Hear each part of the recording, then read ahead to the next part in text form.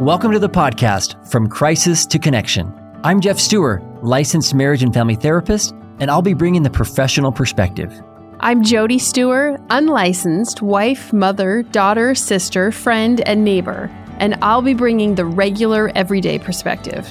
We are all about relationship recovery, and we'll tackle tough topics like infidelity, abuse, addiction, pornography, and betrayal trauma.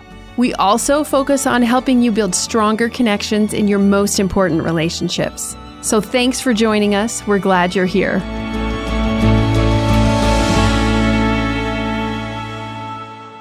Welcome back to the podcast, everyone. Yes, welcome back. Before we jump in, we want to let you know about a special free course that you can download called First Steps to Rebuilding Trust. This is a course I created to help you learn the fundamentals for rebuilding trust in your relationship. And it addresses what the person who broke the trust can do, the person who's been betrayed can start doing, and just some other ideas for the couple relationship. And you can get it immediately by going to the link in the show notes there and click on that and give us your email address and we'll send you the course right away. Hopefully that can be a great resource for you. Okay, let's jump into today's topic. Okay. I get asked this a lot indirectly in my practice, which is this whole idea of, can my marriage fix a pornography problem? Right. What you really need here is just a green light. Right. So it's interesting. This comes up a lot because in some ways, a family member, a church leader, or somebody else has made the pornography issue about the marriage almost right out the gate. That's usually what happens. It's like, oh, there's a pornography issue. Well, tell us about the marriage, or how's your marriage, or let's go on more dates, or like it becomes like a marriage issue all of a sudden. And that can be very confusing for a partner who's been betrayed because they feel like in a lot of ways that now it's their responsibility somehow to fix the pornography issue through the marriage right out the gate. And it's a lot of pressure. It's a lot of pressure. And that's a problem. Yeah. So that's what we want to talk about today is why a marriage isn't going to fix a pornography issue. Yeah. And I think I just want to start this off by saying this, to me, this is a matter of responsibility. If the pressure is like the marriage, if the unintentional message is, well, work on your marriage, it puts responsibility on the marriage, which puts equal responsibility on the betrayed partner to handle the pornography issue. For sure. Yeah. But I'm thinking that like even more directly, it's more a matter of, there's this pornography thing, so it must be a sex thing. So just improve your sex life. Oh, yeah. Like that's what falls on the partner. Yeah. Primarily, not like the marriage in general, right? It's more about just fix the bedroom issue. And as if the two are inseparably linked, which is totally false. Yeah, that's great. Yeah, I was going to get there, but we're there. Let's talk about that because you're right. That is usually the issue. It's like, pornography is a sexual issue, right? And marriage is where you're supposed to be having sex. So let's just fix it there. Right. Yeah. And you're right. The betrayed partners, again, in my practice at least, has been, 99% women. It's, I mostly work with that breakdown. But yeah, they immediately go there and immediately feel like, I'm not as skinny or sexual as available or whatever as these whatever is porn actresses is making it so enticing. Yeah. So then it becomes a marriage issue. Or the way I do it or the way I show up. Or if I just figure out what's so alluring over there, then that'll like tidy it all up and keep it within the bounds. Right. And that's just so not even close to how it works. No, not even close. Yeah. So the pressure of fixing the pornography problem, it shifts the responsibility over, sure does. Like I was talking initially about the marriage, but more specifically, you're saying to the partner, the sexual partner. And so we talk about it like it's shifting it over to the marriage. But I think what you're pointing out accurately is it doesn't put it on the marriage proper. It puts it on the betrayed partner. Yeah. In the name of the marriage, like our marriage, our sex life. But really it's one person saying, either the person who's looking at the pornography is saying this or someone else who's trying to support them. And the therapists have done it. I've seen all kinds of things, which is, this needs to. So why is that problematic? Well, I think it shifts the responsibility to the wrong person. So that's the first reason it's problematic is it does shift the responsibility. Yeah, and that's a huge problem because I've seen betrayed partners twist themselves in knots trying to show up like in a way that competes with the pornography, and is so damaging. It is so degrading, so diminishing for them as women, as individuals.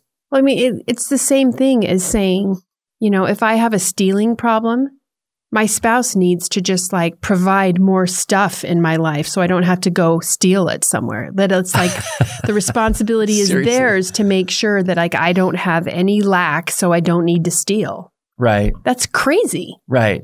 That's crazy. And this is just as crazy. Right.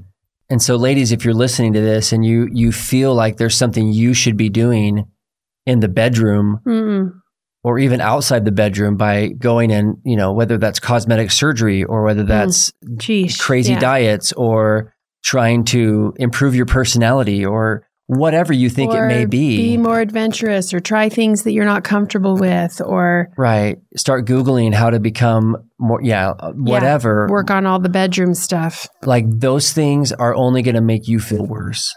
And they will not help. No. They actually don't help.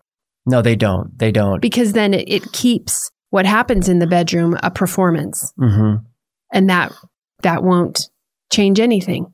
Yeah, you disconnect from yourself because now you're just anxious and you're managing a tremendous amount of fear. And in a way, you get pulled into trying to control another person. Yeah. And that's a hard thing to say because I don't want to be critical of trauma and your own fear and reactions and trying to save the relationship. But there's this term called betrayal blindness that a researcher named Jennifer Freed came up with, which she says that because of our bond, our attachment is so strong to this other person, we will blind ourselves to do things that we wouldn't normally do to try and save the relationship. And that can be going into areas or agreeing to things sexually, especially like you're saying, Jody, like that will leave you feeling worse. Yeah. And it's not worth it. If the bond is going to be saved, it's not going to be because you hustled so hard. Yeah, and that you somehow won him in the bedroom. That's No. not how it works. That's just it. You can never do enough work in that area to change what's going on over here, what's causing what he's dealing with the pornography issue. Yeah. And if you understand like the way a pornography addiction, pornography habit, whatever you want to call it, whatever level it's at, there is a certain level of tolerance that the person using the pornography starts to develop. And they need more and more of oftentimes the same thing so that they can eventually start to feel. It's like with any sort of, it's like with dopamine. It's like when that first piece of cake. Yeah. Tastes way better than the 10th piece of cake. Yeah. And you just never quite get there. So, but there's this hunt, there's this chase. And if you as a betrayed partner start to insert yourself into that hunt, thinking that you're going to somehow divert him from seeking out pornography, you'll give him the real thing, quote unquote, or you'll somehow be better, you're just going to leave yourself feeling so much more degraded and worse because you're up against dopamine. Yeah. It's not an intimate, bonding, secure thing. Back to our initial point here, it's not your responsibility to do anything about it. It's not your area. It's not your scope. It's not your zone. So it's better that you don't just waste time and energy and resources getting into it because it's not yours to do something with there. And pornography issues aren't even about sex. They're about emotional mismanagement. They're about attachment issues, mood regulation, relationships. Okay, so let's many other things. Yeah. Let's talk about that as our number 2, that marriage can't fix a pornography problem because it's not, I mean, at least the bedroom portion can't fix. Right. And a betrayed partner can't because it's not about sex. Yeah, it's not about the betrayed partner not being enough or too much or this or that. It's really about other dynamics in the person struggling with it because they're often keeping it secret. They're often ashamed of it themselves. They're often bringing in something from their previous life, their childhood, their adolescence. Even if they didn't struggle with a pornography issue, like a proper, that wasn't like a identified issue. Yeah. They still oftentimes bring in poor coping strategies or poor emotional regulation or shame or family dynamics or other things that make their coping strategies less effective. And so they can easily start to formulate something or form something like that in marriage that isn't something that you caused. And so if you think the marriage is going to fix it, it takes, again, the individual responsibility off of looking at why is the individual, they need to ask themselves, why am I turning to this as a way to numb, to escape, to feel? There's so many individual factors in making a choice to look at this. And a lot of times it goes, again, it just gets put right back on the relationship. And there might be a desperate cry for help of help me. I don't know what to do. I'm not sure. Or they may blame and say if you were just nicer, if you were just, it can get into all kinds of emotional regulation issues, but ultimately the person who's struggling with it, thankfully, can do something about it. Yeah. Well, and maybe we should develop that a little bit, that part of why that can't happen is because in a marriage, you're dealing with real people. And real people are complicated and unpredictable, and they don't necessarily think the way you do. But when you're dealing with images and inanimate, photo objects, or animate objects, then it's still just one person in control. It's not a relationship. Exactly. It requires less work. It's a whole different realm. And so... Yeah, I love what you said, one person in control versus two people working together. Sharing. Yeah. That is a huge thing, because even just sexually, think about it, how vulnerable it is to initiate sex. Yeah. On either side, especially if you're the higher desire partner, it's very vulnerable to face possibly what can feel like a rejection, or maybe is a rejection. And with pornography, there's no rejection. Nope. Ever. And so you're right. That's just one small example of that one-sided thing. If you get so used to never really having to take a risk, right? Then facing an actual dealing person with a real person who may have a different... no skills. You haven't built up any kind of resilience toward navigating an actual relationship. And a lot of betrayed partners, a lot of women that I talk to, they'll say things like one of their losses or one of their sadnesses is that they never really got a chance to learn how to develop that with their spouse. They never were given the chance to work things out, because so many of those needs, emotional needs, their shame, their fears, their worries, even their sexual preferences, all that stuff, many times were sort of funneled or sidelined into the secret world. And so they have this immature or really underdeveloped relationship because they've never had a chance to go back and forth and practice the kind of courage and risk-taking and openness and all these things that real intimacy requires. And in a lot of ways, it's been one-sided, them usually trying to ask, hey, what's going on? Or are we okay? Are you okay? Yeah. And so that one-sided thing, I just want to highlight that. I think that's very accurate for why this is it can't be fixed initially on the couple level, because the one person has to make that choice to have the courage to make it two ways. Yeah. Yeah, for sure. And so other reasons why a marriage won't fix a pornography problem. Well, let me just say this real quick. I work with a lot of couples in my practice, and I have a very couple-centered approach to this. And I want couples to know that they can strengthen their own recoveries, both of them, through strengthening the relationship. Sure. But the relationship work depends on primarily, initially, an initial choice from the person who's doing it. Absolutely. To stop doing it. Yeah. That part, everything hinges on that. The betrayed partner obviously has choices. They have to decide how to respond and heal, and they have their own work, which then together as a couple, they can work. But if the one person never stops it and doesn't want to, or is still keeping secrets or manipulating or hiding or all that stuff, it cannot be a couple's issue at that point. It affects the couple, but it is not a couple's responsibility. No, it's not. Yeah, it can only be a couple's responsibility if both parts of the couple are turning toward each other.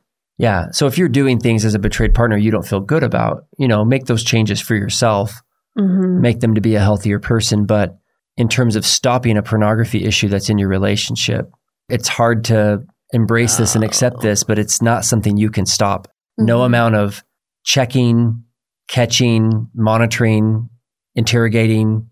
Or supporting. Yeah. Or any of it is gonna. Yeah, even on the other end, being so kind and sweet and understanding, none of that's gonna stop the behavior. It's an individual choice. Yeah.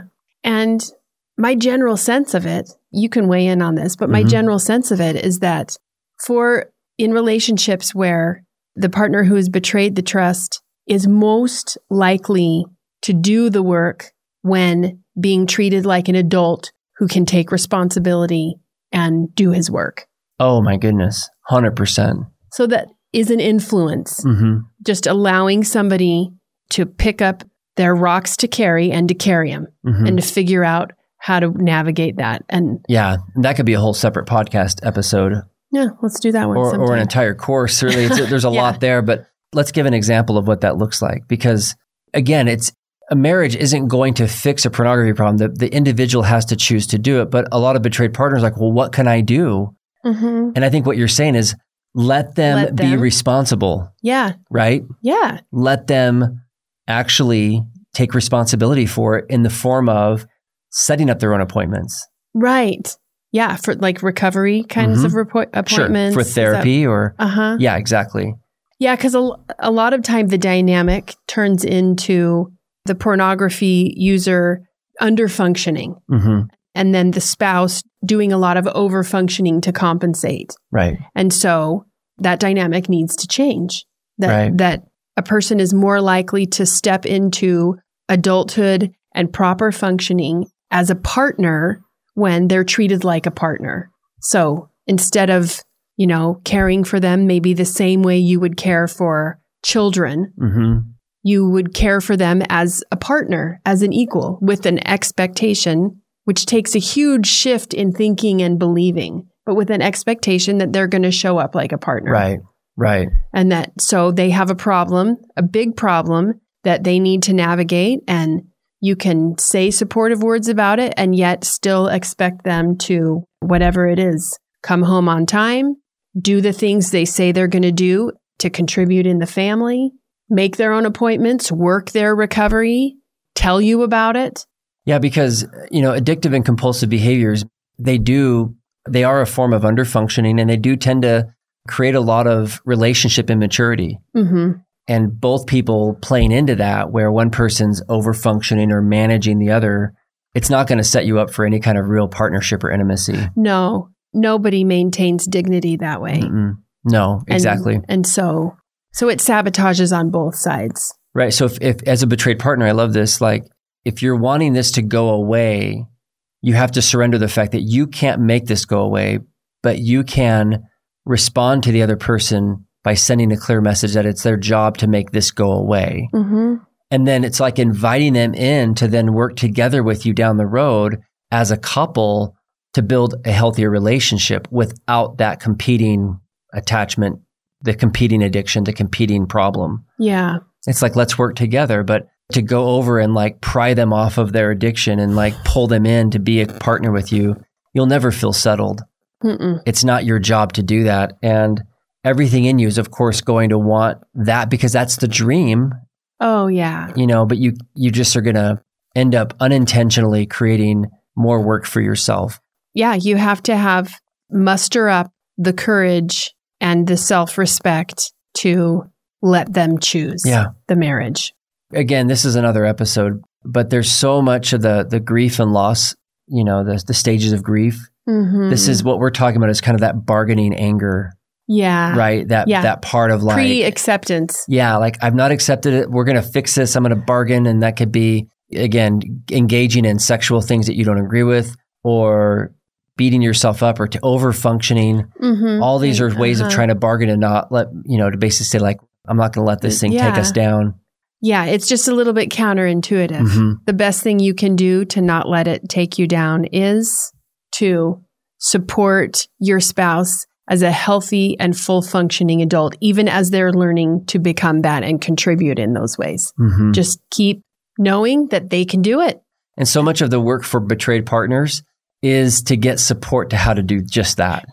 Because emotionally, it's such a roller coaster. You're dealing with your own feelings of comparison, abandonment, rejection, hurt, loss, broken promises, being manipulated. There's so many emotions that come up, and how to live in tandem and work with someone who may or may not be engaging in their own personal recovery process. The future of the relationship depends on both people taking that responsibility. Yes. The person whose job it is to stop their acting out and get help for that, and the other person whose job it is to allow them to do that. Yeah, no small feat. No small feat, but when you're clear about whose job belongs to who, it really does create a lot more order and structure. And this is something we're very passionate about, is helping people understand that roadmap and what exactly are all the different moving pieces so that you can absolutely get where you need to go without wasting a bunch of time and energy. Yeah. Spinning, overstepping. You can just be on your path, and which is essentially the couple path if everybody does their work. So many people give up in this process only because they just are so disoriented and they just get worn out when they could have used that energy going the right direction. So we're glad you're here listening to this. We have a lot to say about this, and we want to help you get clarity around this. And we're just, interested in helping this become something that is not confusing. Right. So, it doesn't have to be. Thanks so much for being here. We're glad you joined us. We'll catch you guys in the next episode.